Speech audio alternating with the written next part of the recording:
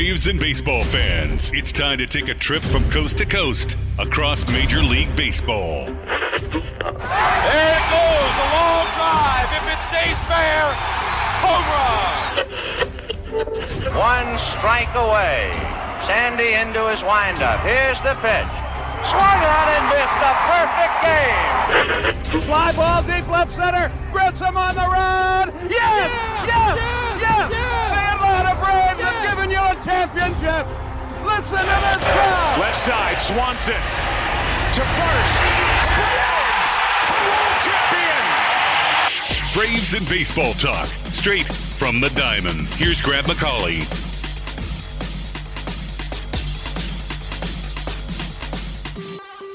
And hello and welcome to another edition of From the Diamond. Grant McCauley alongside Corey McCartney here on Sports Radio 92.9 The Game. We are live in the Kia studios for what we are sure is going to be 2 very big hours of baseball talk because, Corey, the most wonderful time of year for baseball fans is here. That, of course, is, I think, the postseason. Opening day is pretty nice, but we have gotten through the marathon. We have arrived to October, and the Atlanta Braves are awaiting right now to see who they're going to be facing in the National League Division Series, and we've got a lot of stuff to get through as we preview whatever this matchup's going to be. And I think they're very glad to be sitting at home amidst all this chaos because this is just, I mean, it feels like the NCAA tournament, and it's just completely nonstop action. It really was, and I was watching some of these games as they all got started this weekend, and it was weird seeing the seed numbers by the team names because that's not really a Major League Baseball thing. To your point, that's more of a college, as an NCAA tournament, a little March Madness, if you will, but you actually have to look at this bracket a little bit closer this year because of the expanded playoffs. We're going to talk a lot about that. I think we've gotten a lot of great baseball out of it. I've never been a big proponent of the one-game wild card after you play 162 games. I feel like if you need game 163, figure that out. I don't feel like the one-game wild card was really the most fair arbiter of who should be advancing in the postseason. But I'm going to get off my soapbox, and I'm going to refocus things on the Atlanta Braves, who should feel pretty good about what they accomplished, of course, Corey, by winning the National League East for the 5th consecutive time. When last we were sitting in this studio, the Braves had gotten off to a great start in that weekend series against the Mets. You had Max Fried stepping up, the bullpen stepping up, the Braves getting some big home runs. They beat up on Jacob deGrom. Then they turned around. They beat up on Max Scherzer. They beat up on Chris Bassett. They swept the New York Mets. And then they clinched the National League East for the 5th straight year with one win down in Miami. And when you consider everything it took for the Braves to get to this point, as we are now here on the precipice of what great things could be to come, what a ride it has already been with more miles to travel. Yeah, and I hate getting caught up in the whole recency bias thing, but I really do think of the 5 straight, this feels like the most improbable, the most remarkable, the most impressive, whatever label you want to drop on it. It just feels to me, I know a year ago you wait until August 6th to go over 500, and it had its own difficulties in watching, obviously, the Mets fall apart. The Mets didn't fall apart this time. The only way that the Braves were going to get past them was by running them down and playing hotter than almost anybody in all of baseball. Back by 10.5 games on June 1st, they wait until September 6th, the latest into a season in franchise history in which they had ever been tied or took the lead over in a division. Just all these different variables. To me, I just think this one just was mind-boggling that they ended up being division champs. It really is. And when you consider, that slow start, the Braves spent the first 50 games of their season well under 500, and they didn't get to 500 until their 54th game. So basically a third of the season, the Braves were a middle-of-the-pack, going-nowhere kind of team. Then they hit the overdrive. They went into hyperspace. Let's put it that way. They fixed the hyperdrive on whatever Millennium Falcon they were trying to get through the season with, and they went on to play 700 baseball nearly down the stretch. They didn't just, have to chase down the New York Mets and were fortunate that New York fell back down to earth. They chased down a New York Mets team that played well over 600 ball from that point forward. The Braves were just that much better, despite, I know, their identical records at the end of the season. I think it was more like Spaceball 1 and they went to Plaid. I think that's the level of speed that we were talking about here. But, yeah, I obviously they both play fantastic ball down the stretch. The Mets had a .623 second-half winning percentage. The Braves .662 since the All-Star break, and they both end up winning 101 games, which makes what happened last weekend at Truist Park. That was literally everything. And to see the way things played out, one game would literally have swung everything had they dropped. It really did. And in that final game, even though the Braves beat DeGrom and Scherzer in that order, they still had to win that Game 3 to actually get the benefits of winning that series against the New York Mets. Now, taking 2 out of 3 would have been nice and all that stuff, and we don't know how those 3 games for each club would have played out, although I have a pretty good idea how the Washington Nationals were going to play against the Mets in that final series because they're not a very good baseball team. The things might look different for the Braves, of course, with who they were trotting out there in Game 162. So though both teams are 101 and 61, and that's the final tally, the Mets are having to play in this wild card round because of that series where they needed just that one win. And I think it's been pretty crazy to see thus far in the Mets' recent big games that the 2 guys that they were going to lean on the most, in DeGrom and Scherzer, have proven to be mere mortals at this point. And, Father Time, of course, is undefeated. I just am stunned by Scherzer, right? I mean, you think about Game 1 against the Padres, he gives up 4 home runs, that coming on the heels of 2 home runs allowed in his start against the Braves. The first time he's allowed 6 home runs in back-to-back starts since 2016. Yeah. I mean, that's how long it's been since anyone's got to that guy like this. It was the worst postseason start of his entire career. Easily. And, certainly coming off the heels of the Braves stuff, I mean, it just feels like, man, Steve Cohen invested so much into this team. I mean, I'm just a loss for words here. The fact that Scherzer was this bad on this stage. Well, we'll save some of those words for a little bit later in the show when we really start breaking down these wild card matchups, because there are implications for the wild card round for the Braves, but it's not what the Mets are doing. They're going to have to deal with the Dodgers if they're fortunate enough to get through the San Diego Padres, though if we saw what round 1 was, we know that round 2 is going to be that much more pressure for the New York Mets. We'll talk about all that a little bit later, but as we have already discussed here, the Braves are preparing for this National League Division Series matchup, and they're waiting on the winner of a wild card series between the Philadelphia Phillies and the St. Louis Cardinals that's happening this weekend. We talked how the Braves got here, what they had to do, and what it took to get that 5th straight National League East title, but Atlanta, in doing this, its most wins since 2003. That's no small feat. Its first 20-game winner since that same 2003 season, and the second most home runs in franchise history. When you talk about the boxes to check that makes this club a complete club and makes this club, one of the better that we've seen, put on a Braves uniform and take the field in the recent history, this club, not only to your point, was it an improbable run, but they put themselves up there with, when you think about the Braves, when it was a rite of passage, they were winning the division every single year. They were going to the NLCS a whole bunch of times. They were going to the World Series a whole bunch of times. Well, this Braves team is starting to kind of echo, I feel like, that run of sustained dominance, because the Braves just won the World Series last year, as we all know. They're looking to get back there, and they're looking awfully good right now. They are, and certainly it all kind of is the undertones there of what they did with contracts this year, obviously, and locking up so much of this core, Riley, Michael Harris II, bringing in Matt Olson via trade, and then locking him up as well. And obviously, we don't know what's going to happen with Dansby Swanson, who's a free agent to be. But I think it just all kind of ties in when you talk about sustained dominance, and they've been this good thus far, and an opportunity to be this same level of play for a long time to come. So, I mean, obviously, repeating is very, very hard. Nobody's done it since the 2000 Yankees. But I think this team, the way they're built and what they were able to do this season, you got to like their chances. Yeah, you really do. And I don't want to really get into too much of this and give these national pundits all of our airtime, but it's the first time I can remember in a while that somebody has really broken down what the National League looks like and thought, hey, who's good is the Atlanta Braves. They could go all the way, get back to the World Series, win the World Series again. I don't know if I should feel really good about that or feel really nervous about that, because typically it's always like, oh, well, the Braves, they're good. It's good that they're here, but they're going to run into this team. Or if they get past this team, they'll get knocked out by this team, or they'll get swept in the World Series. Whatever the case was, it felt like every step along the way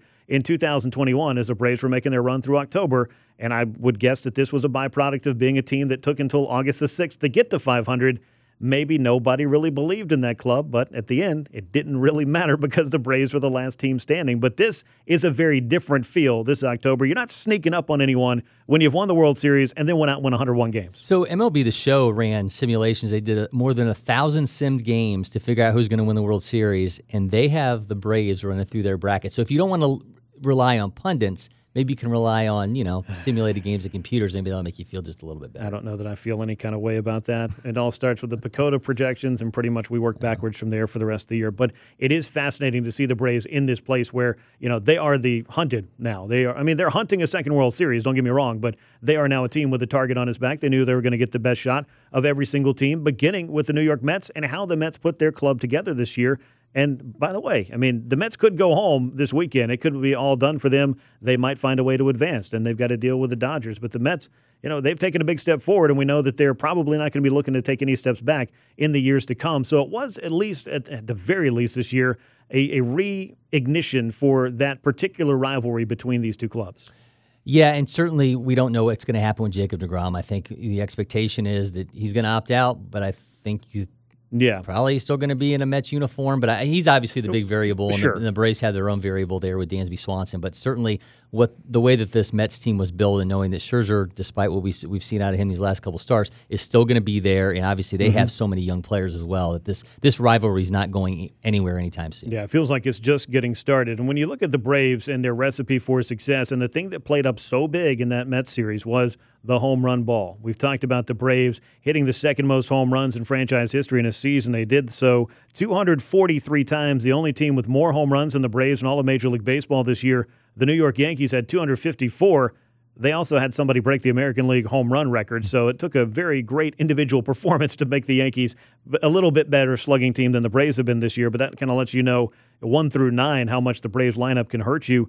These home runs, though, coming in the biggest games of the year, I feel like that bodes well because that's what the Braves used as part of their blueprint for success in 2021 was still relying on the home run ball and hitting it when it counted, getting the big hits that they needed. Yeah, last season, teams that out-homered their opponents went 20-2 when you think about the Braves leading the National League in homers, but they also allowed the fourth fewest homers with 148. That was third among all postseason teams behind the Astros and Cardinals. So if you can hit home runs and not allow home runs, I mean, that's obviously that would bode very well for you, but certainly that was a big recipe for the Braves, who went 91-34 when they hit at least one homer, 59-11 when they went deep 2 or more times. So I think that's going to be another big recipe for success over this next few weeks. So if the Braves win 5 out of every 6 or 6 out of every 7 through the postseason, you're telling me that they could be in a pretty good place come the end of things. I feel like it could be. Even if you're playing as the Braves on MLB The Show, if you out-homer your opponents and don't allow very many home runs, you probably have a recipe for success there. But somebody who started hitting some home runs at a really great time at the end of the season and in those big games, all 3 games, in fact,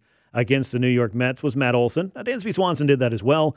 Olson continued his slugging ways down in Miami. He finished with 34 home runs on the year, team-leading 103 runs knocked in, and he got himself a nice little National League Player of the Week honor. And Corey, usually we don't sit here and really wax poetic about being Player of the Week. It's a nice deal that you had a couple of good series, but for Matt Olson and what he went through from the last of August all the way through the month of September, pretty much until you got to maybe the series before the Mets, this has to feel pretty good for Matt to be swinging the bat and finally have swung his way out of that career-worst slump that he found himself in as the Braves were playing some of their biggest games down the stretch. Yeah, and I think, too, it's big for him because he's not been in the postseason since 2020, that shortened season there when he was, the A's were in. Before that, he went the couple years before, but he's not been part of a team that's really been built to go on a sustained run. Now he's here in Atlanta. He knows the expectations. I have to think it all weighed on him throughout the season, but getting hot at the right time is key for him and key for that spot in the order. And when you start to look at Matt Olson's season, and I know, as you mentioned earlier, you don't want to get caught up in the recency bias of it all, but when he went into September and went into a deep freeze, there were a lot of people that started to wonder, I mean, man, do the Braves have the right guy playing first base, or how could this guy be so bad right now if you wanted to just be objective about only his performance? But there were a lot of questions about it. But as you look at the totality of his season, and obviously he has the opportunity to, if he's swinging anything like he was over the last week or 10 days of the regular season, have a very big October. But you look at everything he did, the 40-plus doubles, 30-plus homers, knocked in 100 runs, and obviously coming through in that Mets series didn't hurt anybody's feelings except for the New York Mets. I think that overall the trajectory of Matt Olson's first season is a little bit of a taste of what's to come, but I still think he has a chance to be much better than he was from a consistency standpoint as you move forward in this 8-year deal that he signed. Yeah, I mean, August and September were really the kind of the low parts, I thought, for him. He was 12% above league average in August, and he hit below league average across September, even though he ended up ending the month extremely strong, especially with that series against the Mets. But obviously, I mentioned to you before, it's a year that didn't necessarily play to his resume. The batting average was really low. The strikeouts were extremely high, a career high for him.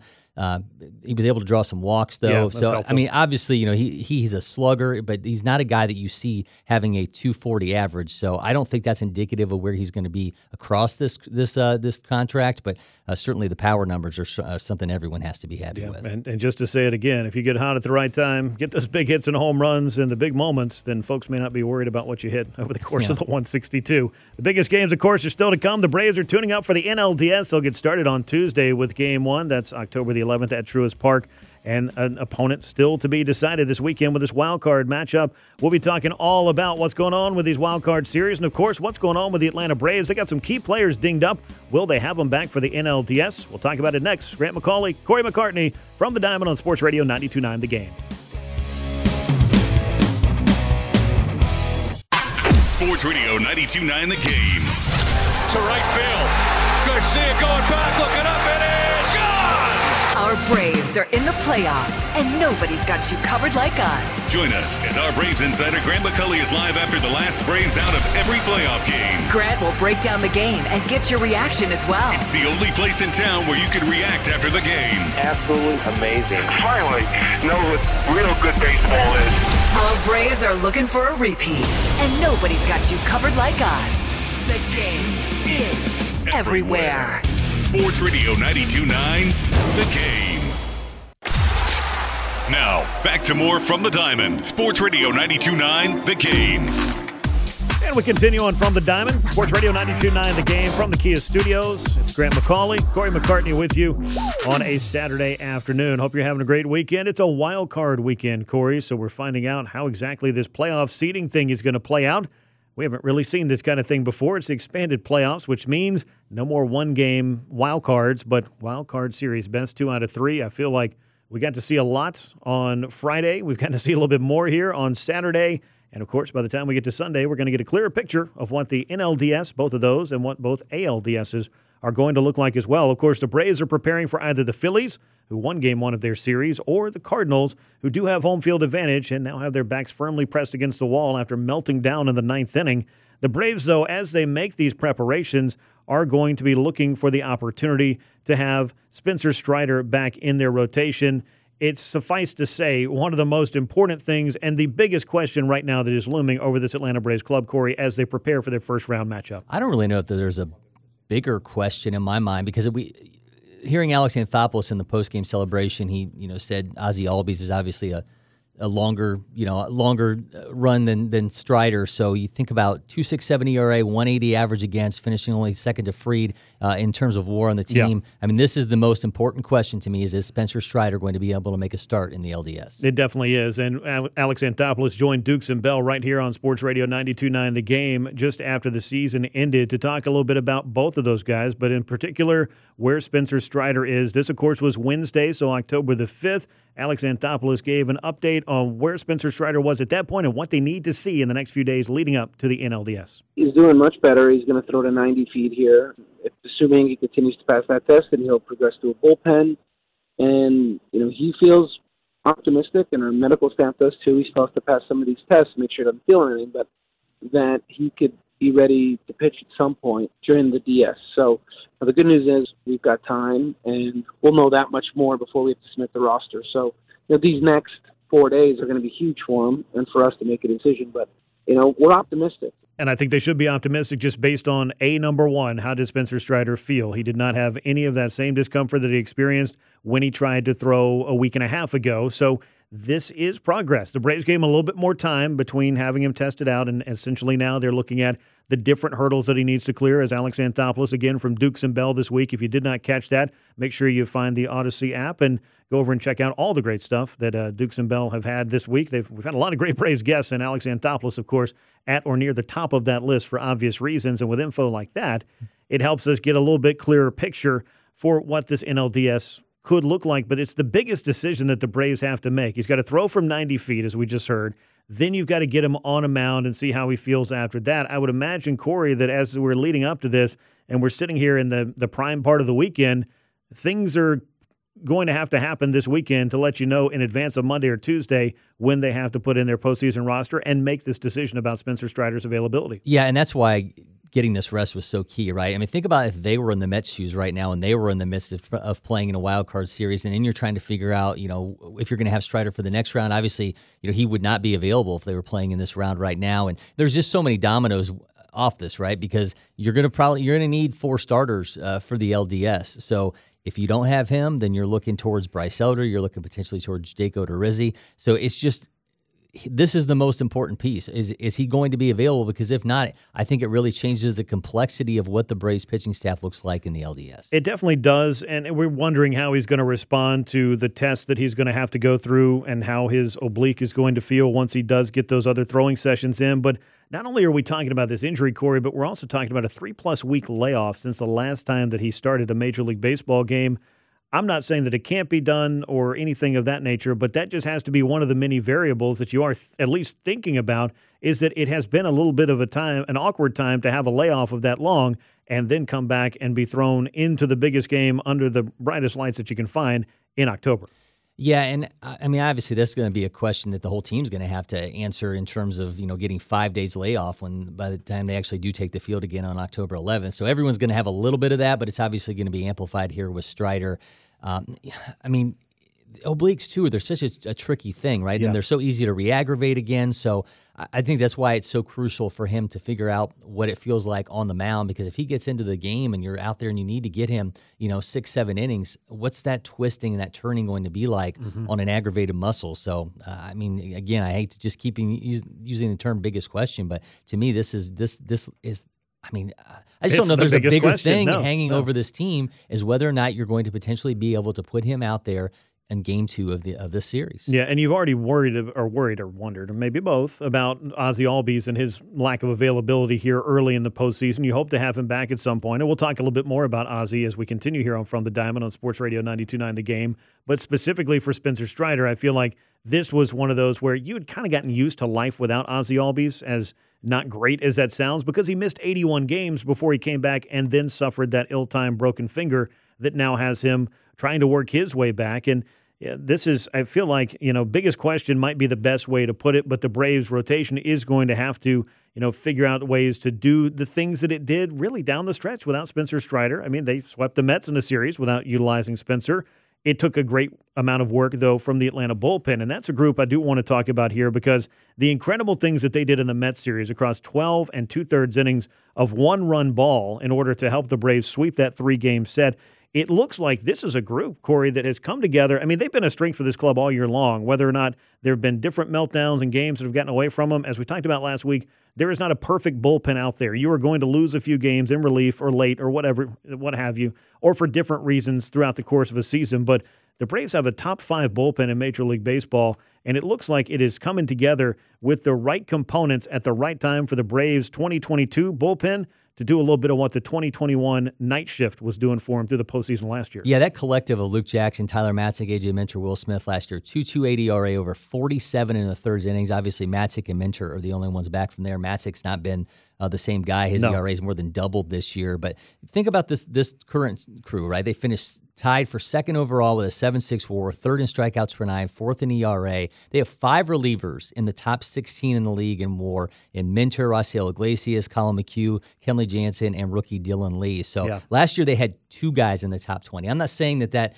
is a forecast for continued dominance, and it's going to look the exact same. But it ain't bad. But this is a deeper crew than the one that they had last year that was so dominant when it got to October. Yeah, and when we look at wins above replacement, clearly it gives you an idea. I mean, you want as many guys on that leaderboard as you can possibly get because that means you have a lot of awfully good baseball players. And even if that's not your metric of choice or you like to just kind of, see the guys that come up in the big moments, I think that if you watch that Mets series, you got a pretty good indication of what this club can do. And I think you saw something that you really needed to see from Kenley Jansen, who came in and saved all 3 games of that series. Then he turned around in that clinching game against the Marlins and almost threw an immaculate inning to close that thing out. But whatever Kenley has done, whatever he has found since, kind of wandering through the wilderness a little bit in August and early September, the Braves have to be happy to see it because I still feel like he is the key. He's a linchpin to this bullpen because it allows you to have all those other pieces lined up and not move anybody else's role around if you feel confident that he can handle those last 3 outs. And that's something he's done quite a bit over the last decade. Yeah, and he did go from a 2.50 FIP before the All-Star break to 4.10 after. He blew 7 saves, 3 over the last 15 opportunities, but he still led the NL with 41 in total. And the one thing I think is very different from this group than a year before is obviously A.J. Minter has closing experience, but the fact that you have Rocio Iglesias, who was the NL's best reliever after the trade deadline, a 2.05 weighted on base average, 0.34 ERA, and 26 in the third innings. He allowed 1 run since he came over. So if you get to a situation where you have similar run from Jansen, you've got another guy that you can fall back on that, in a lot of regards is just as good as Kenley Jansen. So I think that's why this group is so interesting, because they are so deep and you have a basically a 1B in terms of closer opportunities there with Iglesias. Yeah, it's a huge opportunity to match up as you get to Kenley Jansen as well, because you have the right-handed weapon in Raisel Iglesias, which I did feel like this bullpen was missing at the trade deadline, and Alex Anthopoulos went out and took care of that. A.J. Minter, I would argue, has been the Braves' best reliever bell to bell all season long. He put together an incredible season, and as a lefty matchup and a lefty weapon that you need, I know Tyler Matzek's had some trouble this year, could not find the same velocity that he had a year ago. So, Minter's continuation of his success was critical to this Braves bullpen having the mix that it needed. And if you didn't have Tyler Matzek for long portions of this year, Dylan Lee really stepped into an important role for the Braves. And no, he's not throwing in the 8th and 9th innings, 7th, 8th, and 9th innings. A lot of times are already spoken for, but he has come in and gotten some big outs for the Braves and helped keep some of those other guys fresh and available for the outings in which you need it, because you can't go through 162 games trying to manage your bullpen like it's the playoffs. You will burn all of those guys out by June the 1st, and that's simply not going to play because you have 100 and something games left after that, and then the important ones. So Dylan Lee, Colin McHugh, some of the other relievers that the Braves have had step in and step up has been critical to their success this year. And as you pointed out, with the Blintz above replacement and the overall performance and dominance of this Braves bullpen, it is a much deeper group, I think, than we saw even a year ago. Yeah, I think Lee's kind of got lost in the shuffle here when we talk about Spencer Strider, Michael Harris II. Yeah, the rookies that have made the impact on this team, Elder, Mueller. He's been fantastic, a 2.13 ERA. And then on the topic of Minter, a 190 weighted on base average against left-handers this year, 132 average. I mean, he was just absolutely dominant. You think about, not to look ahead, but you think about the Dodgers and those bats that they have. When you think about some key lefties within that lineup, what you could potentially have with Minter. These numbers from him have been fantastic this year. And let people know, just so that they understand, I know that you and I have the vernacular down, but when you talk about a stat like that 190 weighted on base average, when you look at the average reliever, or you just want to look at how above average A.J. Minter has been, what does that stat tell us the most about A.J. Minter's dominant performance this year? Well, it's, not all hits are created equal, right? Batting average assumes that they are, but, when you take an on-base percentage and you're able to kind of break that down with the slugging and all that stuff, and basically it's, you're taking away the other variables and you're really putting it on the pitcher. And I think that's what you're able to get there is taking different aspects of hitting into one metric. So weighing each of them in proportion to get, an actual run value, which is what you're weighting this against. So that's why it's a little bit different than what you would think about a normal batting average against, ERA, all those things. It's just more of a high level look at that as well. Yeah, it's a way to take a lot of things in and kind of aggregate a number of different performance factors, and that obviously is important, and that's the kind of stuff you can find here on From the Diamond. I just want people that just tune in and are like, well, what exactly does that tell me? It sounds great, but what does it mean? I think there's still a segment of the fan that just likes to know exactly how great somebody is, because we're going to throw an awful lot of stats at you, and there are a lot of great stats to attach to some of these arms in the bullpen. Now let's talk a little bit about somebody who is not in the Atlanta bullpen, somebody that you're going to be counting on, and somebody that we found out last week is going to be around for another season, and that's Charlie Morton, who signed a new $20 million one-year contract. It's basically the Braves exercising the option, but they also added another option for $20 million for the 2024 season. But let's talk about Charlie Morton's 2022 postseason role, his importance to this rotation, because he has to find a way, Corey, to recapture the October magic after a really rough stretch over the final 7 starts for him. And how rough was it? A 5.65 ERA, 10 home runs allowed in those 7 starts, and a career worst, Corey, this year, 28 homers over the course of his 30 starts, and that was nearly double his home run rate from a year ago. Yeah, a 6.53 ERA over his last 5 outings. So you mentioned 28 home runs on the season, which is 12 more than last year. He also allowed 63 walks, which was one away from the most he'd given up since 2011. He hit 18 batters, which was the second most in his career. Most in the league. league. That's a whole lot of extra base traffic on the base pass that was his alone to control. So I think that's why it's such an interesting look at how do you kind of work him in, because if you had Spencer Strider available, I don't know that you're thinking of Morton being a lock to get a start in a 3-game wildcard series if the Braves have been in that situation. Yeah, and I think that's something that we had talked a little bit about and debated. What would that 3-game wildcard rotation look like? And I was along the lines of saying, hey, it should be Max Fried, Spencer Strider, and Kyle Wright, if you're asking me.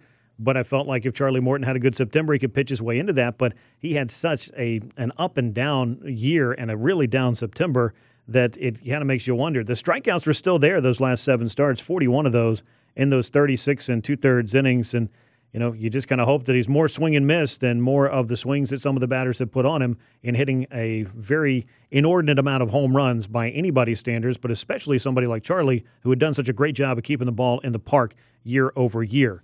Well, we got a lot more to get to here on From the Diamond as we continue getting you ready for the National League Division Series. The Braves are still awaiting their opponent, but we don't have to wait to talk to you about all the important stories and the big headlines heading into that series. We will continue and give you an update on Ozzie Albies and what his status is for the Braves postseason run. We'll do it next on From the Diamond with Grant McCauley and Corey McCartney on Sports Radio 92.9 The Game.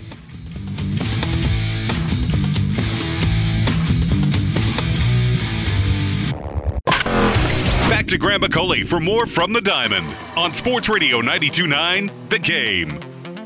And we continue on From the Diamond on this fine Saturday from the Kia Studios. Sports Radio 92.9 The Game. Grant McCauley and Corey McCartney with you as we get set for the Braves NLDS matchup. It'll either be the Phillies, who took game 1 of their wild card in very dramatic fashion, or the St. Louis Cardinals, who do have the home field advantage, but it may not feel like much of one now that they have to win back-to-back games against Philadelphia should they be able to advance. We'll see how that all plays out, of course, and we'll get you set for what's going on with the Braves regardless of that. And one of the big stories outside of the health of Spencer Strider was, of course, the curiosity and the hope that you're going to get Ozzie Albies back in the mix as well.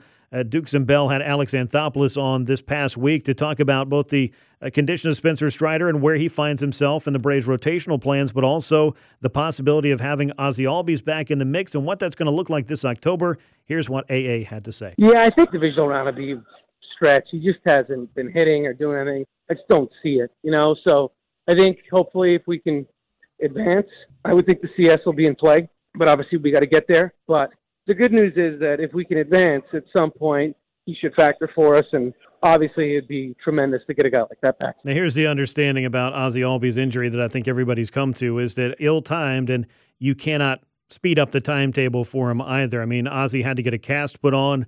He got a smaller cast on around the time that the Braves went to visit the White House, and at that point he started taking some ground balls. But Alex also pointed out that he has not been hitting yet and hasn't been able to go through some of the other things, boxes that you need to check if you're going to be on a postseason roster and starting postseason games for any club. So it looks like NLCS, should the Braves advance, would be the soonest that you'd see Ozzie Albies. But I don't know that you can take really anything for absolute certain, because this is a very uncertain time and an uncertain injury for Ozzie Albies. Yeah, so for the second straight postseason, the Braves are going to have an all-star cheerleader in their clubhouse, at least to start things off. You think about Ronald Acuna Jr. being in this situation last year. But, has that slimmer cast on. We've seen him out there doing field work, but he's not started hitting yet, and I think that's the biggest thing, too. And obviously he wasn't having the kind of season that we've expected from him. Career lows on weighted run grade plus, average. Obviously they're hoping, as Anthopoulos mentioned, to get him back for the next round. But I really do wonder, what does that mean for the production at second base? Because Vaughn Grissom cooled off. Orlando Arcia appeared in each of the last 10 games and had a 794 OPS, but they were 15th in weighted run created plus in the last month of the season at second base. I wonder, what is that production going to be like? Because down Ozzie, even if it was down an Ozzie that wasn't having what we've come to expect from him, it's still there's a chasm between him and what they were potentially getting down the stretch here from Grissom and Arcia. And there's a difference between having Vaughn Grissom, who is playing out of position at second base. He's done a very admirable job of filling in, and when he was hitting, of course, that adds a different dimension to his game. But once that hitting cooled off, not that Vaughn was out there making a bunch of errors or miscues that cost the Braves a bunch of baseball games, furthest thing from that. But with the hitting not being there, the Braves once again turned to find some kind of offensive spark there, and Orlando Arcia was able to give that to him. I mean, he absolutely torched the Washington Nationals this year, started hitting a couple of home runs, picking up some extra base hits, and doing some things to help the Braves win. And I feel like at that point, Corey, if you're Brian Snitker or really any manager, when you're at the time where, every win's important and every bit of offense you can find, you're going to take it, you're going to ride the hot hand. So I kind of feel like as you do head into the NLDS, at least for the time being, you're more or less looking, I feel like, for this to be the second base position to be manned by Orlando Arcia and then Vaughn Grissom in that order. Yeah, Grissom hit 200 with a 538 OPS and one extra base hit over his last 12 games. He also struggled against both of the potential opponents. He hit 077 against the Cardinals, 167 against the Phillies, and obviously Arcia has just been a little bit more steady since he's been back from the injury. He had 9% above league average over the last month after that 40-game absence with a hamstring injury. So he's going to be the guy there, I think, until potentially Ozzie comes back if they make it to the LCS. And I don't want people to think this is an indication of, now the shine's off Vaughn Grissom and the Braves no longer see a lot of his future as, being as bright as it was a month ago. Also, furthest thing from the truth. But you're going to have guys, I think, at different parts of the season that come up and they carry you for a certain amount of time. And then, because you're not going to have all 9 positions that you got going on there, including the DH as far as offense is concerned, you're not going to have all those guys going at the same rate at the same time, all hot and all hitting. If you did, it'd be pretty amazing, and I feel like the Braves would have one of the best offenses in all of baseball, and I already feel like they do. But I think you have to take a little bit more offense at this time because defensively I don't feel like there's much of a difference between Grissom and Arcia and Grissom. I just feel like it's kind of the same. Arcia's got the better arm, clearly, but other than that, I feel like you do just have to kind of give yourself the opportunity to get all the offense you can after this position or at that position. Now, after that, and when it comes to kind of making some choices on the roster, I don't feel like the Braves are facing really any, overly interesting and intriguing decisions where they have 3 or 4 different guys that they're going to have to decide, hey, what do we want to do with them? And then a couple or 3 of them are going to be out, and you're going to kind of wonder why. There really doesn't seem to be a lot of intrigue with the roster building for the NLDS. And I know the postseason roster is going to come out at the start of the week, but I think one question that you could ask yourself for the division series, and it may all hinge on what the availability of Spencer Strider is, would you see Bryce Elder or Jake Odorizzi get the opportunity to be kind of part of that bullpen as that long reliever, just in case you need somebody like that? Because over the course of a 5-game series, it makes a lot more sense than it would over the course of a 3-game wildcard series. Yeah, and I think I'd lean more towards Elder. I think just that there's been so much shakiness from Odorizzi. He had a nice little run after that start against the Mets that had the rain delay, and he goes in and reworks his mechanics a little bit. But then he went off the rails again, late in the season. And I know that Lee's last time out wasn't obviously spectacular either. He ends up, having some issues in his last. You're talking about Elder? His Elder's last start having some issues. But I think I would lean that direction if we're talking about which one of those 2 guys, and I think that may ultimately leave Odorizzi in the dark in terms of a roster spot. It could, I would say, and again, we're dealing with the smallest of sample sizes for both of these guys because we're talking about a handful of starts for Elder, though they were very consistent starts, including a complete game shutout, a career-high 10 strikeouts, and another start. But a lot of this was done against the Marlins and the Nationals. Yeah. Now, but I'll also say Jake Odorizzi went out and pitched great in the clinching game against the Miami Marlins. So what can you really take from that? I don't know, but I felt like there was a little bit of a redemption arc there, at least for Odorizzi, where he knew, and trust me, these players know when their performance has not been up to the standard that they set, let alone what people in the stands are paying to see. Guys are very well aware of that, and I think for Odorizzi, it had to feel extra sweet to be out there and have your best start in a Braves uniform on a day that the club was able to win the National League East. Now, is that enough to kind of erase some of the other performance and again, kind of fall under that, hey, who was hot for me lately kind of deal?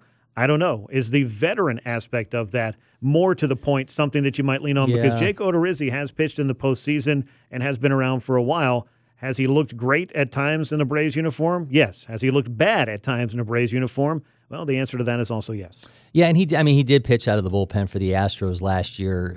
Yeah, we saw him. Yeah, he obviously pitched against the Braves, 2 1/3 innings against them. He pitched in the LCS before that against the Red Sox. So you've got a guy that has done it. And what version of Elder you're going to get, because obviously, as you mentioned there, the work for him has come largely, against bottom-feeding offenses. I mean, that run that we really talked about being good for him was against Miami, Washington, and Miami. Those were the last 5 starts for him. How can you kind of correlate that to what you saw earlier from the season in him?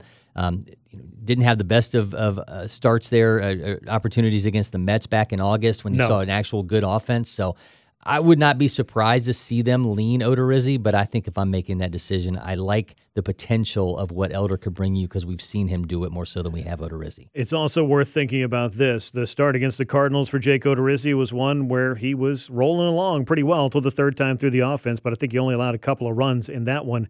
Whereas the last time he saw the Philadelphia Phillies involved 8 earned runs being hung on him at Citizens Bank Park. So when you're thinking about which opponent you're going to face, I think you have to kind of look at the head-to-head battles, and particularly the recency of that. You give up 8 earnings to anybody in one start, it's going to blow up your numbers against them all season long, and that's just kind of the way that is. And I'm not saying that Bryce Elder has no shot of being in this. I just feel like there is some value in the veteran, but I think there's also a degree of this front office takes all of the information that it can to make these kind of decisions. So they're going to be factoring in these kinds of things and more to figure out who might be the best. And I'll also say, as kind of an obvious caveat to all of this, you'd love not to see your long reliever throw in any game in the playoffs, because it would mean that your starter's done his job and your bullpen has not been overly taxed to where a long reliever had to come in and do all of that. But this is kind of like the fire extinguisher.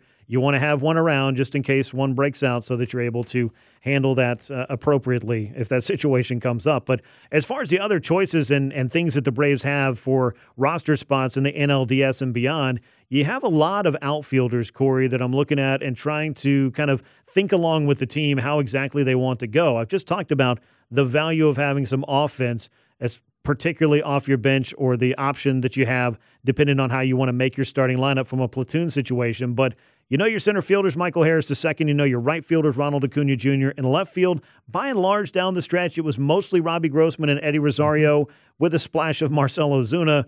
We know Guillermo Heredia is basically the 5th or 6th outfielder as it was, but he offers defense and he offers some speed off the bench if you need that as well. I feel like Grossman and Rosario are probably as close to a lock as you can possibly get, but I feel like there is a little bit of a decision to be made between the offense of Marcell Ozuna and the defense and versatility and the X factor that the biggest hype man in the business brings to your dugout, though I have a feeling he'd be there anyway. Yeah, and Ozuna, I mean, he had a pretty solid September. He hit 321, 368, 585, 3 homers, a 164 weighted run created plus, but it was in just 16 games. But he started the final 2 games of the Mets series.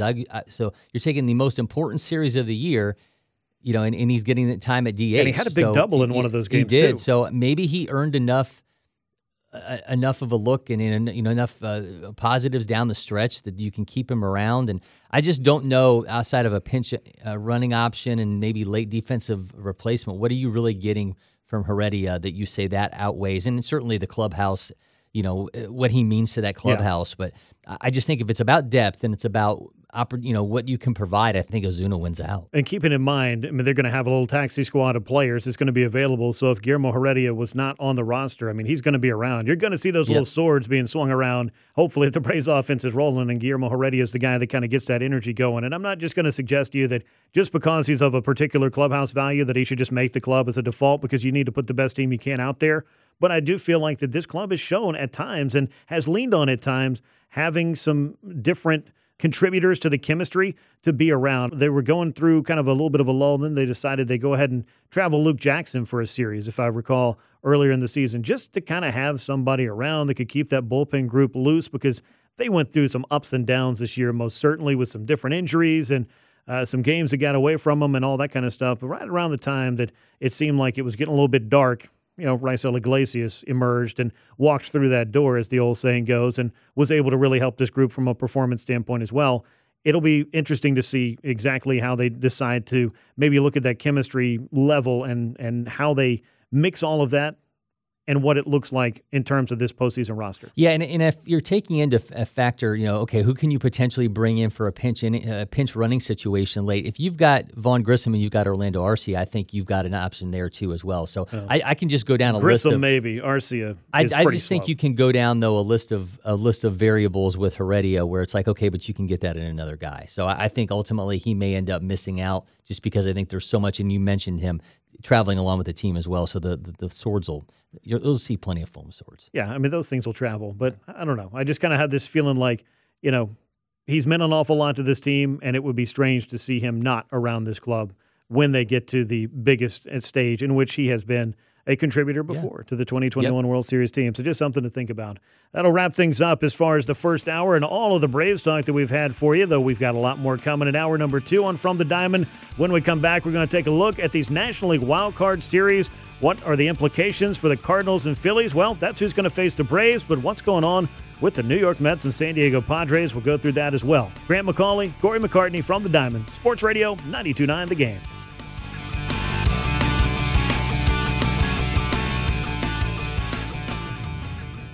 Taking a look around the league with more of our From the Diamond with Grant McCauley on Sports Radio 92.9 The Game. And welcome into Hour 2 of From the Diamond. Grant McCauley alongside Corey McCartney on Sports Radio 92.9 The Game. We're live from the Kia studios. Hope you've been enjoying this show. As always, remember, you can find From the Diamond wherever you get your podcasts. Also on the Odyssey app. You can listen there for free, and we hope that you will. The podcast's also free, so check that out.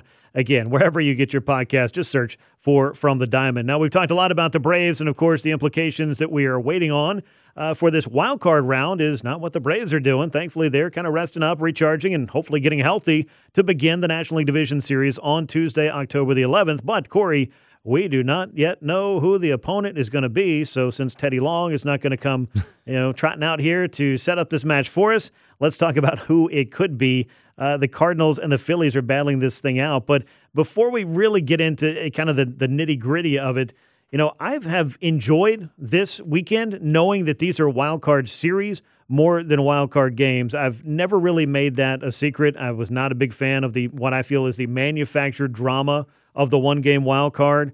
I know there have been some years where game 163 happens and then the one-game wild card happens and all of that, but I just feel like this is a more accurate representation of what baseball is. It's a game of series. Yeah, I like it. I mean, again, I mentioned to you earlier, it felt like Friday was like the NCAA tournament, just like the whole day. And it's like you go through the highs of one entire game, and you're like, oh, man, I got to go do this again. And I think to be able to do it multiple days is like, it's going to be emotionally draining. I mean, I couldn't imagine if these last 2 days would have been elimination games, but certainly tomorrow could be, and we could see a number of them. But it's been a lot of fun. I really like this concept. I like this format.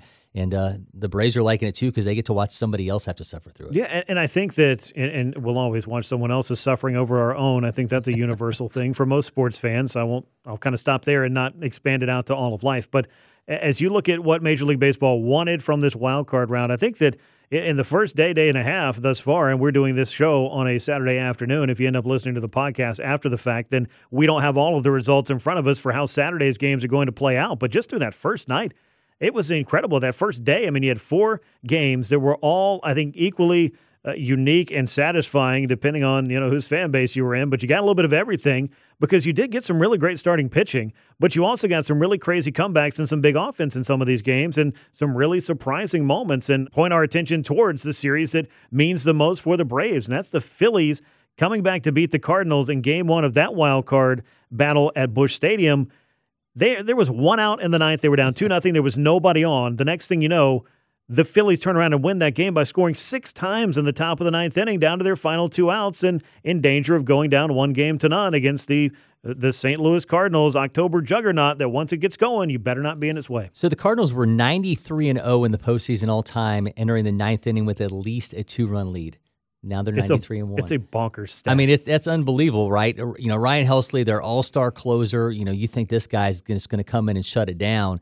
That doesn't happen. He ends up, hitting Alec Baum with the bases loaded, 100.8 mile an hour fastball, and his day is then done, and the wheels just completely fell off for the Cardinals. I have never seen anyone that excited to be plunked by a 101 mile an hour fastball, but when Bohm popped up and was fist pumping, I was like, all right, we have got ourselves just some kind of strange, bizarro world of a game here. But I feel like the other thing about this is, and everybody looks at it like, well, these closers, they only throw the ninth, they're only in charge of 3 outs, and why can't they throw more innings? And some of them can, and some of them do, but just not as often anymore. But when Ali Marmol went to Helsley with 2 outs, to get 2 outs in the 8th inning for a 5-out save ultimately by the time he'd finished up the 9th, I didn't feel like it was necessarily a bridge too far, but that's certainly, Corey, a calculated risk that they took, and that risk did not pay off because even though he got the first out of the 9th, things started to fall apart for him, and I was a little bit surprised that the Cardinals didn't have at least somebody ready just in case there was any little bit of 9th inning trouble, any hint of something, not what we saw happen, but anything close to it.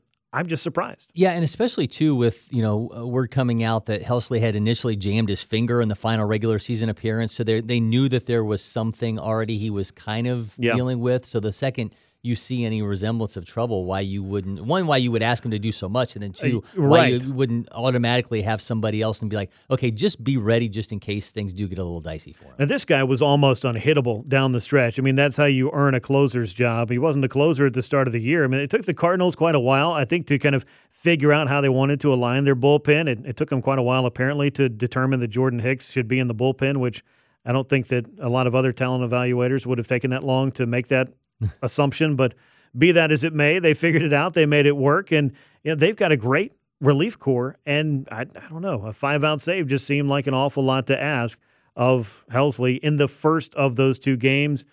But maybe I'm just a little bit, old-fashioned in looking at the way that you could kind of match up these relievers. But if you do have to ask for 5 outs from your closer, you better have a pretty good alternative waiting just in case things go sideways. And this is the time of year where, to point it back towards the things we've talked about that are such a strength for the Braves, I don't think they're going to be in too many different situations where you're going to be asking for 5- and 6-out saves. Yeah, I don't think that's happening. And for the Cardinals, at least they still have Jordan Hicks. They still have Giovanni Gallegos, who they'll be able to go to in a save situation potentially tonight, because Helsley's not going to be available. He had the MRI, which was negative, and so obviously he's not going to be available. So when you and I kind of set this series up, I told you I thought the Phillies, because of their starting pitching, we talked about the formula for the Braves before, right? It's home runs, it's the ability to limit home runs. The Phillies have done those 2 things pretty well too, so I wouldn't be surprised if they ultimately walk through this thing. I think that they could, and the interesting thing about this matchup was the last time that the Phillies were in the postseason, they were facing the St. Louis Cardinals. The Cardinals, I believe, shut them out the final couple of games. The last win that the Philadelphia Phillies had in October came on the 3rd in 2011, and Cole Hamels was the winning pitcher. So It just lets you know how long ago it's been. Cole Hamels was still on the Phillies.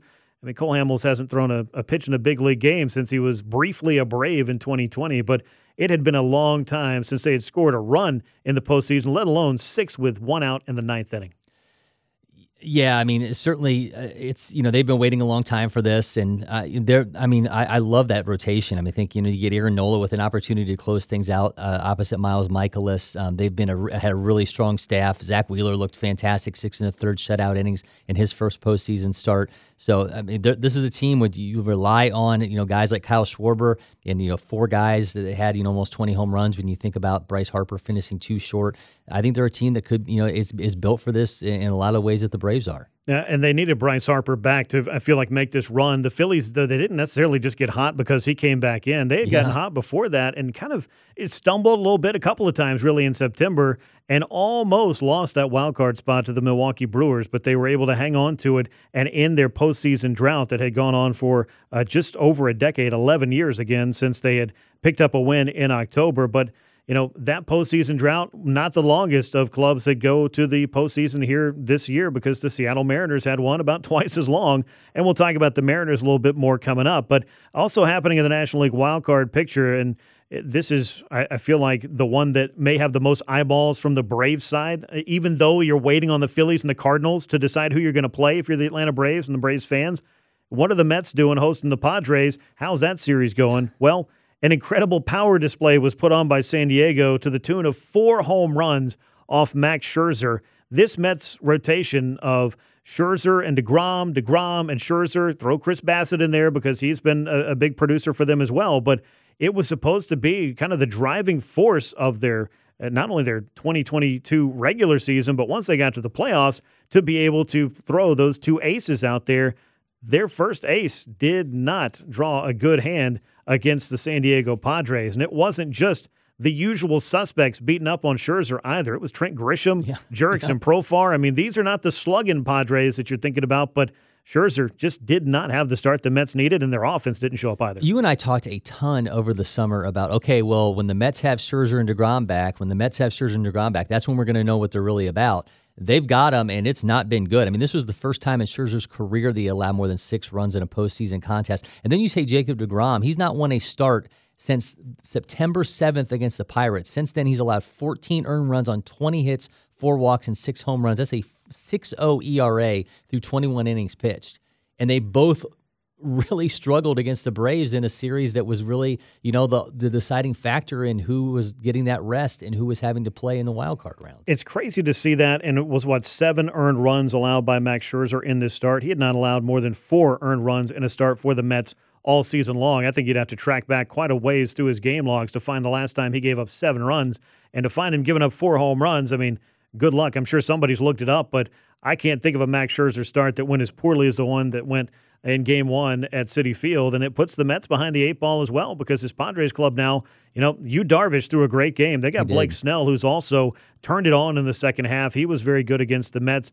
And the Padres were a big problem for the Mets throughout the course of the season as well. Head-to-head, this was not really a favorable matchup for New York. And, again, I know maybe they didn't have Scherzer here, maybe they didn't have DeGrom there, maybe for a while they didn't have both of them, but this is certainly a test for this Mets club to not just have to win once to keep their season alive, but have to win twice if they want to advance after winning 101 games and being in first place in the NL East for 175 of the 183 days. Yeah, so they've set everything up for the Braves series to have their 3 best guys go, and you think, okay, well, they fall to the wild card. They're going to have those exact same 3 guys, Scherzer, DeGrom, and Bassett all lined up. They're going to get through this thing. And then the Padres, who outscored them 36-23 during the regular season, won 4 of the 6 games that they had played, has them on the brink of elimination with the ball in Jacob DeGrom's hands. They do, and the Padres went out and made some serious moves at the trade deadline. We talked about it a lot here on From the Diamond.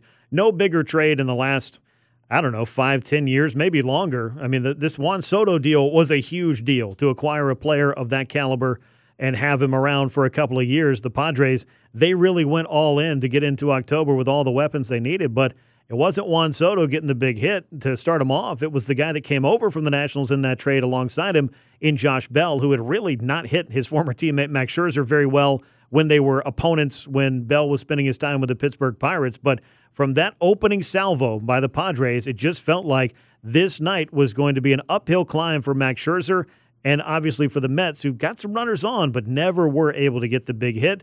And they're an offense that, I don't know. I feel like once you get into October, power is really not their game outside of maybe Pete Alonso. And I think it's important to note that while the Padres did win 4 of the 6 meetings that they had in the regular season, they hadn't seen each other since July 24th. So they never saw this version of the Padres that had Josh Bell, that had Juan Soto. So those are obviously guys that, Scherzer in particular, are very, very familiar with. But that success we're talking about didn't include those guys until last night. And it's just one of the many things and one of the many intriguing storylines that goes into when 2 clubs match up that haven't seen each other in a while, particularly since the trade deadline, and have some former teammates and a lot of different things, a lot of common threads and, crossover for these 2 clubs. But, you would not really think that a club from out west like the San Diego Padres that spent so much of its time just kind of hoping to keep pace with the Los Angeles Dodgers would run into a club that kind of backed into the postseason spot, kind of got pushed out of first place. I mean, they did, not kind of. The Braves put the Mets aside and forced them into this series where we always talked about what does it mean for a club to either have to play this 3-game wildcard series or be able to get that rest. Which one do you want? I don't really believe in the momentum of forcing myself to play 3 extra games just to hold on to momentum. I think the Braves are in the exact spot they want to be, and the Mets are getting the hard test and the harsh reality that the Braves might have gotten had things gone a little bit differently in that series in Atlanta a week ago. I know people are going to run out the rest versus rust element of all this. I've seen some really deep dive analytic stuff that's shown that there's really no correlation. Obviously, we're not talking. We've not really seen this situation though, where you're getting an entire first round bye like this. Yeah. Multiple teams getting them to see how that ends up playing into things. But if you're the Padres, I mean, you spent the entire season dealing with arguably the best team in the National League. I think you feel like you're probably pretty equipped to handle whatever the Mets can throw at you. And guess what the reward is for the club that gets through this series between the Padres and the Mets? It's the opportunity to play the Los Angeles Dodgers, who won the most games in baseball and have the top seed in the National League. And that's going to be a tough ride for anybody, you would think. That's what the Mets built their rotation for, to have their aces, to be able to throw against a club like that or anybody else in the postseason. But as for the first act, it was not what the Mets were looking for as the Padres grabbed the opening win there. So that's what's going on in the National League wildcard games. Phillies with the lead over the Cardinals after one. Padres the lead with the Mets after one. We've got a lot to talk about, though, on the American League side as those wildcard games are ongoing. And we had a wild one on Saturday afternoon that just now went final. We'll talk about it next. Grant McCauley, Corey McCartney from the Diamond, Sports Radio 92.9 The Game.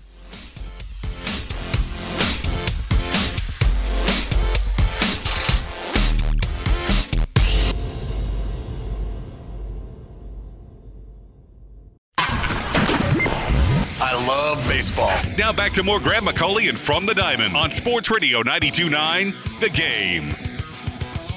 And we continue on From the Diamond. Grant McCauley alongside Corey McCartney from the Kia Studios in Midtown on Sports Radio 92.9 The Game. We just talked about what's going on the National League wildcard side, and man, did we really time it out on this Saturday afternoon, because it seemed like that the Cleveland Guardians and the Tampa Bay Rays were going to play until eternity, I guess, in protest of the Manfred man not being at second base. They thought they'd just go ahead and have, Corey, what you told me was the longest scoreless game in postseason history. That you don't see too often. Crazy, right? I mean, and then the other variable of it here is this Oscar Gonzalez walk-off makes the Guardians the first team in American League history to walk off to clinch a playoff round in the 15th inning or later. So I don't know, chamber that. You might, I mean, it's a pretty convoluted stat, but it's still pretty crazy that the team that we thought basically whoever was out of the AL Central was like, well, somebody's got to go represent the Central in the postseason. You do. And they march on and they take down, a team that looked for a long time like one that was going to challenge for the American League East crown there as the Yankees kind of faltered back. You're like, man, this Rays team might actually pull this thing off. Mm-hmm. And now they get a first-round exit.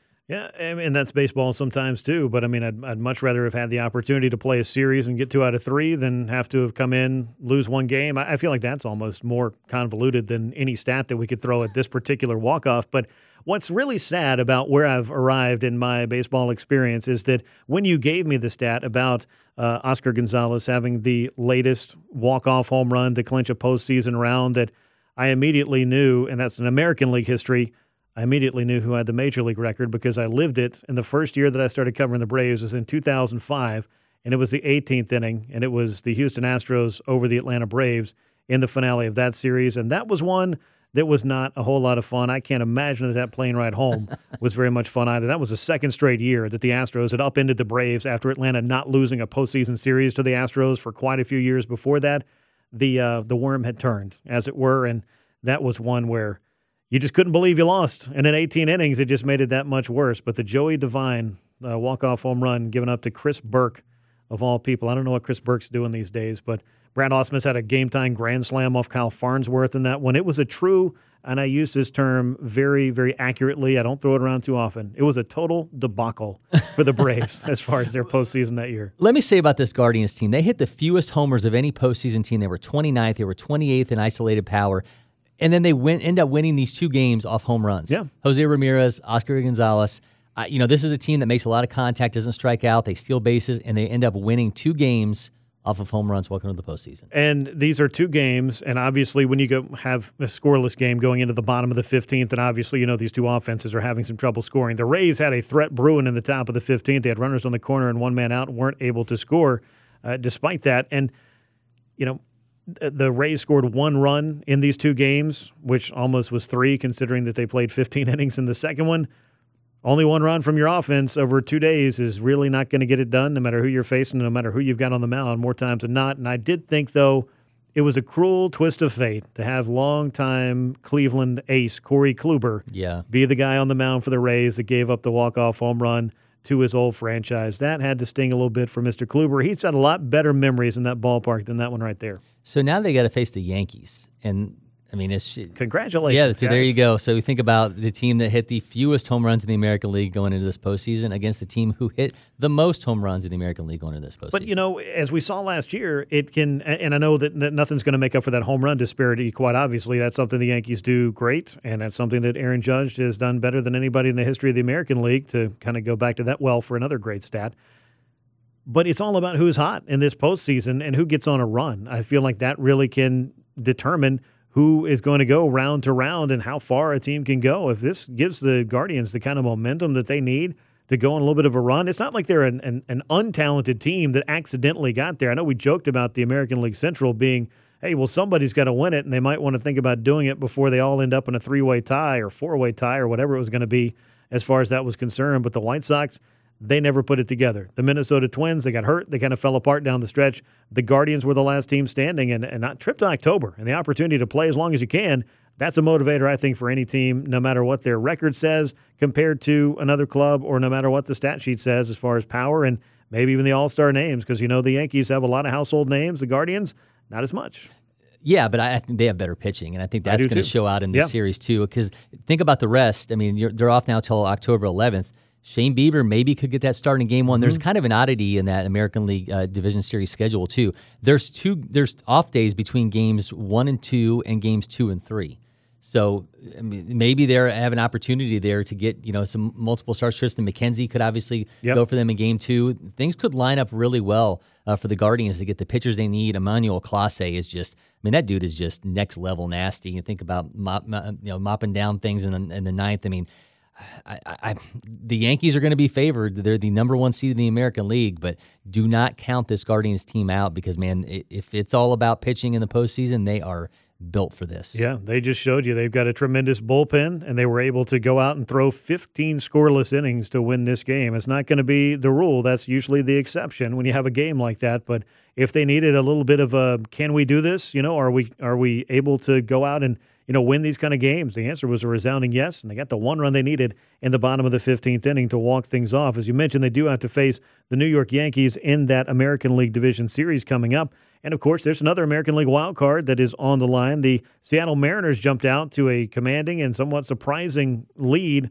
early on in that game against Alek Manoah, who before he, you know, was able to really turn around and figure out what had happened, you know, pressure was not just a thing that you put in your tires. It was a thing that the Seattle Mariners are applying to the Toronto Blue Jays in that series. Now, Toronto appears to have, you know, really gotten off to a much better start in that second game. We don't know how this whole thing's going to play out, but for the Seattle Mariners, I went back and looked. You know, the last time that this club was in the postseason, it was 2001, and that was a record-breaking year for that Seattle club to set the single-season wins record. October 20th, 2001 was the last time that the Seattle Mariners won a postseason game. Jamie Moyer beat Orlando Hernandez in Game 3 of the American League Championship Series. Jamie Moyer at that time was probably 45.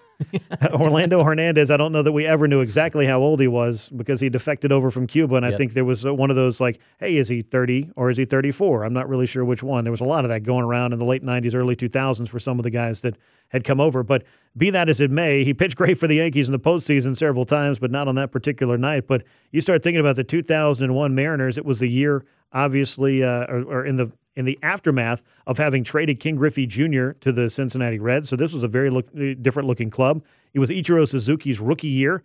This was a very, very different landscape across baseball the last time the Mariners were playing in October. Yeah, and I thought Luis Castillo was absolutely fantastic. What yesterday. a pickup for them! 7 1/3 shutout innings. I know that they basically sold the farm to get a postseason rotation anchor, but I mean, obviously, whether they loved this so much that they went out and rewarded him with a contract extension worth more than $100 million. Yeah, if you're going to pay to get the guy, you might as well pay to keep the guy. And Castillo was, I mean, he was obviously amped. I mean, the fastball velocity was 1.5 mile per hour faster than his average this year. The sinker velocity was up nearly 2 miles an hour. Carried that throughout the game, reaching triple digits 5 times, hit 98 or higher in his regularly in the final inning. So he was amped. Seattle's amped, and an opportunity here. I mean, they got to close this thing out. But I thought one of the the more damning things about this situation was a fan base that waited so long wasn't going to get a home game. Mm-hmm. Maybe that ends up happening if they can find a way to close things out and knock out the Blue Jays. And I feel like Toronto was in the same kind of boat that the Rays were when the Yankees started to falter. And the Yankees faltered for 3-4 weeks there. It started to kind of look like, wait, could this team that's been up by 10 or 11, 12 games all summer long somehow blow this division? Well, the answer was no, they didn't. But the Rays and the Jays both started to kind of heat it up at that same time. So you kind of started to wonder as you looked at around September 1st at what the American League East was looking like if the door wasn't open for one of these clubs to go charging ahead. Now, the biggest thing was, as we talked about the wild card all summer long, it just seemed like there's going to be 2 teams out of the American League East that are going to get in there because the Central was so weak. But the Mariners were a club that was, really underperforming over the first month and a half of the year. And I feel like the time that they took off seemed to be when they got in that huge fight with the Los Angeles Angels, the one that had pretty much everybody involved. Tons of guys were suspended, including both managers, Scott Service, of course, the skipper of the Mariners. I think kind of looked at that as a moment that galvanized that club in a lot of ways. And, hey, here they are with, Julio Rodriguez may be kind of that big-name rookie, but they got Cal Raleigh hitting home runs right and left for them to send them to the wild card, to get them a big lead in the wild card series. I mean, this is a team that's better than just one player. I mean, this is a very well-rounded, very hungry young team, and they went out at the trade deadline, to your point, and made themselves better. I thought they really resembled the Braves in a lot of ways, and certainly when you think about George Kirby and Michael Harris, George Kirby and in Julio Rodriguez as opposed to Spencer Strider and Michael Harris II, getting so much from rookie position players and rookie pitchers, just the makeup of the teams in general, and just so many guys that. Were ones that J.P. Crawford was a guy that came up and didn't hit it especially well. Dansby Swanson, you can make correlations to their guys that grew into their roles. Cal Raleigh, it's a fun team. Jesse Winker, unfortunately, went on the IL right before the postseason, so they don't have him. But Eugenio Suarez, just so many guys that they went out and acquired and built up for this moment and to get back here for a fan base that's waited a really long time for it. So, again, I thought Castillo was fantastic. It would be wild if the American League East, that we thought this is the most dominant division in baseball, if they end up getting 2 other teams knocked out of the wild card round, would be something. I don't remember if it was, and it might have been a couple of years ago, there was that documentary, I think either ESPN 30 for 30 or an MLB Network special on the 1995 ALDS. I know there was a King Griffey Jr. one that came out a couple of years ago where they talked about, that 95 division series where, oh, by the way, Buck Showalter was the manager of the Yankees that year when Seattle upended New York with the Edgar Martinez walk-off double, the Griffey slide, and all that kind of stuff. That seemed like quite a magical run. But then 97, when they got back and got knocked around by the Indians at that time in that ALCS, it kind of felt like the Mariners were a club that could have gone all the way that particular year, and they just weren't able to make it happen. Then they trade King Griffey Jr. You lose Alex Rodriguez to free agency, and the next thing you know, you set an all-time single-season wins record, and then you got to wait 2 decades to get back to the postseason after that. This is a fan base that has suffered for quite a while and waited, and patiently or otherwise, to get this opportunity.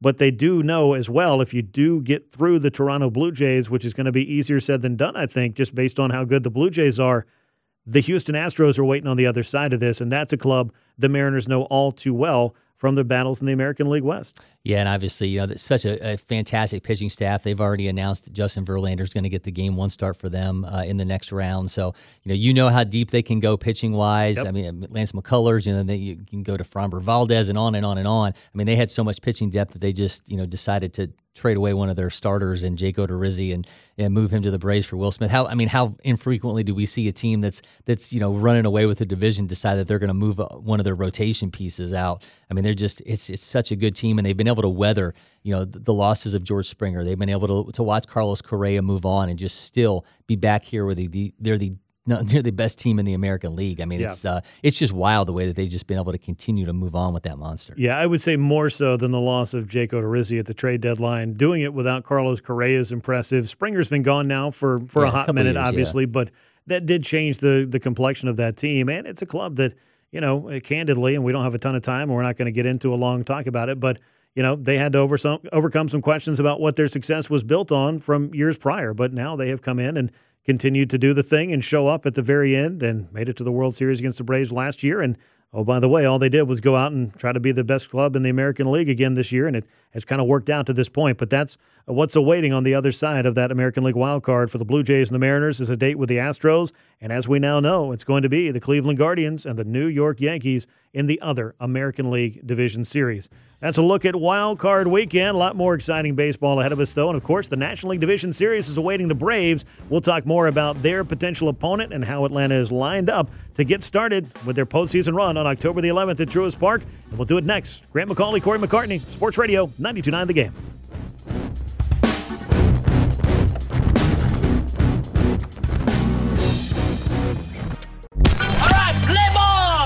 Your place for all things MLB and our Braves. This is From the Diamond on Sports Radio 92.9 The Game. This is From the Diamond. Grant McCauley, Corey McCartney with you from the Kia Studios on Sports Radio 92.9 The Game. Wrapping things up here on what has been a very eventful wildcard weekend. The Braves, though, still awaiting some events that will let them know exactly who they're going to be facing in the National League Division Series. As we know, that's going to begin on Tuesday with Game 1 at Truist Park. The Braves likely to send out Max Fried, though they've made no official announcements yet as to how their rotation is going to be lined up, but some very simple deduction would lead you to believe Max Fried's in line for that start. It's going to be interesting, though, Corey, watching and seeing exactly what this layoff that we've discussed is going to mean for clubs like the Braves, like the Yankees, the Astros, the Dodgers, obviously, all the clubs that did not have to play in this wild card round that got the bye and thus got 4 or 5 days to recharge themselves and get healthy. Because we already know the importance of winning the division for Atlanta, winning the East, was that they would get this rest. And as it happens, it comes at a really great time because you got Spencer Strider, who you're hoping to have back for the National League Division Series. We talked about it a little bit earlier in the show, but as we know, there's just still some certain hurdles that he's going to have to clear before the Braves are going to be able to count on having him out there in the NLDS. Yeah, and obviously, whether he is or not, it's going to completely shape the way that rotation looks after you get past Max Fried, because potentially you could go with him in that number 2 spot. If he's not there, obviously then Kyle Wright's got to slot up, and then you're going to have to go a little bit deeper into the options. You're going to have to potentially think about Bryce Elder, Jake Odorizzi, and those are not conversations you're probably going to have. Well, you got Charlie Morton before you get there. Yeah, though. But I mean, obviously, you're going deeper down Sure. after Charlie Morton. Conversations that you're probably not going to have if you can use Spencer Strider in that mix. No, most certainly not. And it will be one of the questions that the Braves have to answer is, what long man might they carry with them? But more than that, the biggest question that they have to answer right now is, can they have Spencer Strider back out there? And then after spending 3 or so weeks or a little bit more not having started a Major League Baseball game, will that be a factor at all for Spencer Strider? I mean, if you were to ask him, talk to him, I feel like he'd give you a very casual answer that would include some version of, no, I'm not really thinking about that. I'm going to go out there and do what I do and, concentrate on, doing the things I know how to do. But I can't help but think about just at least a little bit that, we're talking about a 5-day layoff for the Braves. We're talking about a 3+ week layoff for a pitcher right here going into his first career postseason start. That has to at least be a little bit of the factor in the back of somebody's mind besides just me. Yeah, and obviously he's had, kind of a interesting year too when you think about starting off in the bullpen and then moving into the rotation. He kind of got set in this in the beginning of the season. It's like, you could potentially pitch, multiple times in a week. Now knowing, okay, I'm going to be going out every 5 days to now literally doing nothing and wondering if you're going to be able to be available for the postseason. And not only just the doing nothing, but also having to monitor very closely what you do to make sure you don't overexert yourself while going through this oblique injury. It's just a big, murky kind of situation where at no point did the Braves ever say, well, this is an oblique strain and it's going to be X amount of weeks. It's pretty much been he's got some discomfort in there. It's flared up. Now we're going to give him a little bit more time. They did finally have to put him on the injured list. They thought maybe at first, hey, we caught this so early, maybe he only misses a start. Maybe he doesn't miss a start. We'll kind of see how the whole thing plays out. I guess he was always going to miss at least one, but he could avoid the injured list, I guess, is the point of all of this, but that did not happen, and that did not play out that way. And then after that big strikeout performance that got him to 200 strikeouts on the year, he did not start another game for the Braves down the stretch, but Atlanta was able to cobble it together in the rotation. They were able to get things done. They were able to sweep the New York Mets. They were able to win the National League East, and Spencer Strider made some big contributions towards getting him into a position to do that. Now he has an opportunity perhaps to have an even bigger contribution toward the Braves taking their next steps towards repeating as World Series champions. Now, it's not just Spencer Strider's health that became a little bit of a storyline in the last week or so, because we saw Max Fried a little bit under the weather in his final start against the New York Mets. So I think this is kind of the time that's good for him to just at least have whatever was going on completely calm down and have a chance to just get back to feeling a little bit more normal and not like he's got to go running through the dugout down the tunnel the next time he takes the mound.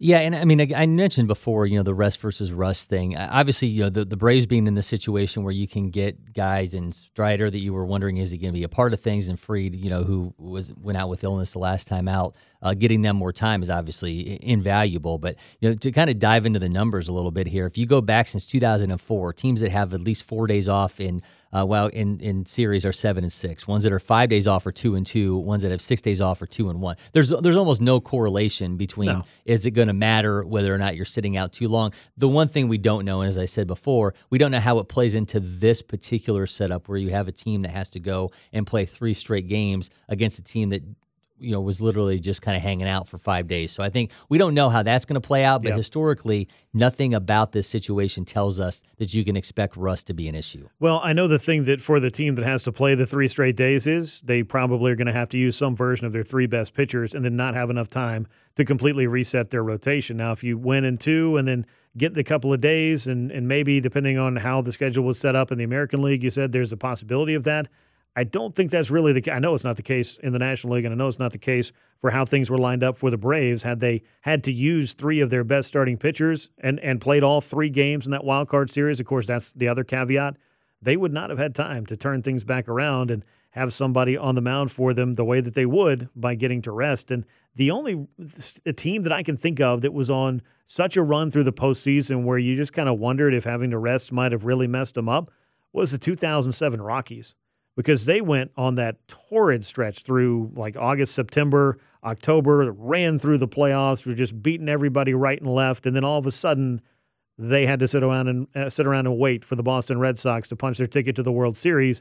It did seem like they came out having been kind of icing the kicker, if you want to call it that. They managed to kind of cool them off a little bit because they were just so hot that they just didn't mess around in the NLCS that year. Well, I know that the Tigers, in 2006 and in 2012, they both got there into the World Series in very quick fashion, and they end up losing both of those 2 series after getting breaks as well. So it's not a hard science to say one way or the other, but certainly those have been fact. It is a weird, by the way, it is a very weird quirk in the schedule for the LDS, where the National League has to play the 11th and 12th for their games 1 and 2.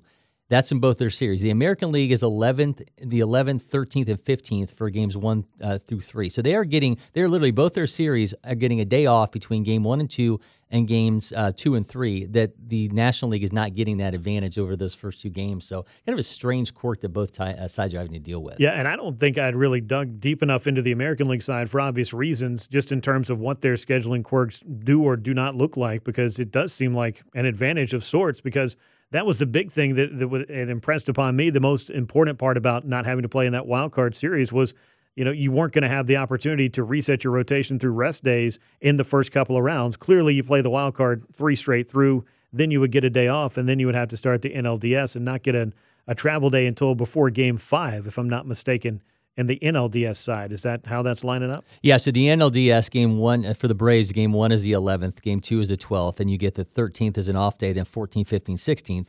That's both National League series. And the American League is the 11th, 13th, 15th, 16th, and 17th. So the off days after Game 2. But then you'd have to play the next 3 in a row. So that would basically mean that it makes it a little bit harder. But the AL's doing the same thing. They're playing their last 3 games potentially in the series are in 3 consecutive days. So they're getting an additional day off that the National League's not getting. Which is strange. Yeah. But then you think about particularly the series against the Dodgers, where if it works out that it's the Padres, well, who cares if you have to travel up the highway?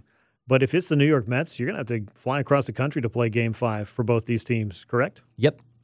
That doesn't sound like the best idea in terms of your overall. And a lot of this is brought on, of course, we know, by the fact that the lockout forced the regular season to have changes made to it, and thus the postseason, I think, had to absorb the loss of a couple of off days just to try to get the World Series to end sometime before the 10th of November. But why would you do that? Why would you have the American League getting an additional off day during a playoff round that the National League doesn't get? I just don't understand it. Burning questions for Rob Manfred. You can add that to the list. There you go. Really could not make heads or tails of that. But as far as what the Braves do know is that they have to be ready to play their first of the division games on Tuesday, the 11th at Truist Park. You've got that home field advantage. Let's talk a little bit about the 2 clubs that they could be facing. We talked about this earlier in the show, but I just feel like it's worth going back to and kind of trying to size up. The St. Louis Cardinals were not necessarily lighting the world on fire when the Braves saw them the first time at Truist Park. The Cardinals were, though, able to sting the Braves in the series in late August at Busch Stadium. In particular, the walk-off walk blown save by Kenley Jansen, probably one of the most debilitating and frustrating losses for the Braves over the course of the season. But Atlanta had a good chance of winning that series as well. They've played that club pretty tough. And we know that the Braves and Phillies have gone head-to-head 19 times this year, and Atlanta has more than held its own with the Philadelphia Phillies this year as well. So I think it comes down to, Corey, the devil you know versus the one you don't know quite as well. Yeah, and the Cardinals, I mean, obviously, they were so good in the second half. I mean, Nolan Arenado, Paul Goldschmidt were numbers 2 and 3. The Pujols story. I mean, yeah, the Pujols story, Yadier Molina and his swan song as well. And then the arms that they went and got after the trade deadline, Jose Quintana, Jordan Montgomery. We talked about Helsley, and, they got Jordan Hicks back, who proceeded to touch 100 miles an hour 8 times when he came back off the injured list, and, he pitched yesterday as well. But the Phillies, I mentioned this before, they have the better staff. Their starters were better on the season than the Cardinals, better in the second half, better since St. Louis got those reinforcements. The bullpen's not the problem that it used to be. It was 5th in the National League. Obviously, they're built around the long ball offensively. Kyle Schwarber, who had led the NL with 46 homers. The Cardinals got hot at the right time, but the Phillies were able to take game 1 in really dramatic fashion. I think obviously they would rather have the Phillies.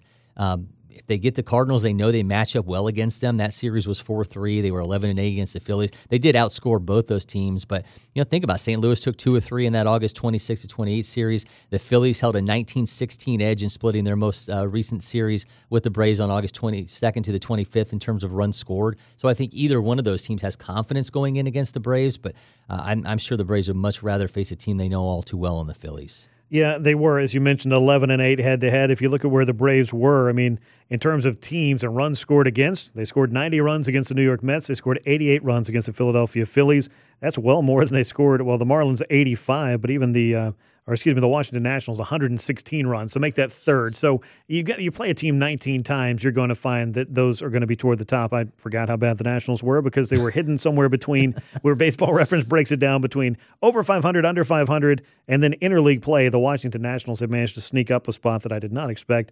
They were, in fact, a bad baseball team in 2022 and probably will be again next year. But the Braves hit 24 home runs against the Phillies. They posted a team OPS of 750. So, I mean, they've had good fortune there, and they've been particularly good against them at Truist Park. And I think it's obviously, if you're going to be playing postseason games, you love to be playing as many of them as you can in your home ballpark. Yeah, I mean, obviously, the crowd, all that. I mean, everything is going to be. I'm sure there's going to be a lot of talk about that when we get into Monday in that workout day, just about playing in front of that crowd again. And think about guys like Matt Olson. Again, he's been 2 years removed from the postseason, going to get his first opportunities here to do just that in his hometown in front of that crowd. And I think it's going to be an electric atmosphere, and I can't wait to see who they ended up playing because, I mean, this has been a lot of fun, and it's been weird sitting back after we've gone, 100 miles an hour through this season to get to that point, and then you just kind of just completely stop and have to wait 5 days.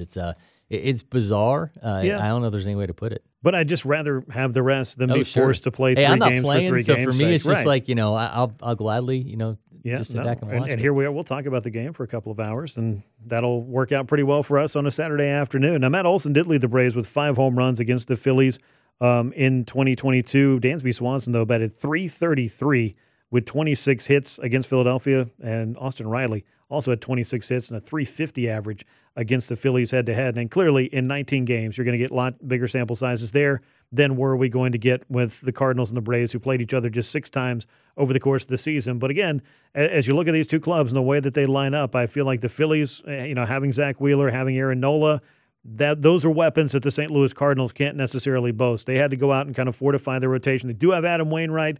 All the respect in the world for him and what he's accomplished in October. You cannot rule that kind of thing out. But otherwise, they don't have Flaherty to lean on in the same way that maybe they could have a couple of years ago and did in 2019. It's not quite the same rotation. They had to kind of go out and make trades and get a little bit better that way. Yeah, and they were obviously predicated by offense, right? They're predicated by Arenado. They're predicated by Goldschmidt, those MVP candidates. Yeah. That's what's going to fuel them if they're able to move on. And they're going to have to rely on those power arms and those bullpens that failed them in that first game against the Phillies. Well, whether it is the Braves and the Cardinals or the Braves and the Phillies, the National League Division Series is slated to start at Truist Park next week. It'll be Game 1 on Tuesday. We're going to have so much for you here on Sports Radio 92.9 The Game. We'll bring bring you post-game coverage each and every postseason game. It'll be myself and Corey. We will get you caught up on that day's action, let you hear from Brian Snitker, the players, and, of course, we'll be taking your calls about the Atlanta Braves as they make their march toward October and look to repeat as World Series champions. Corey, as always, had a great time. Look forward to doing it again next week. Yeah, can't wait for these postseason games. Let's bring it. Next up is the postseason. For Corey McCartney, I'm Grant McCauley. This has been From the Diamond on Sports Radio 92.9 The Game.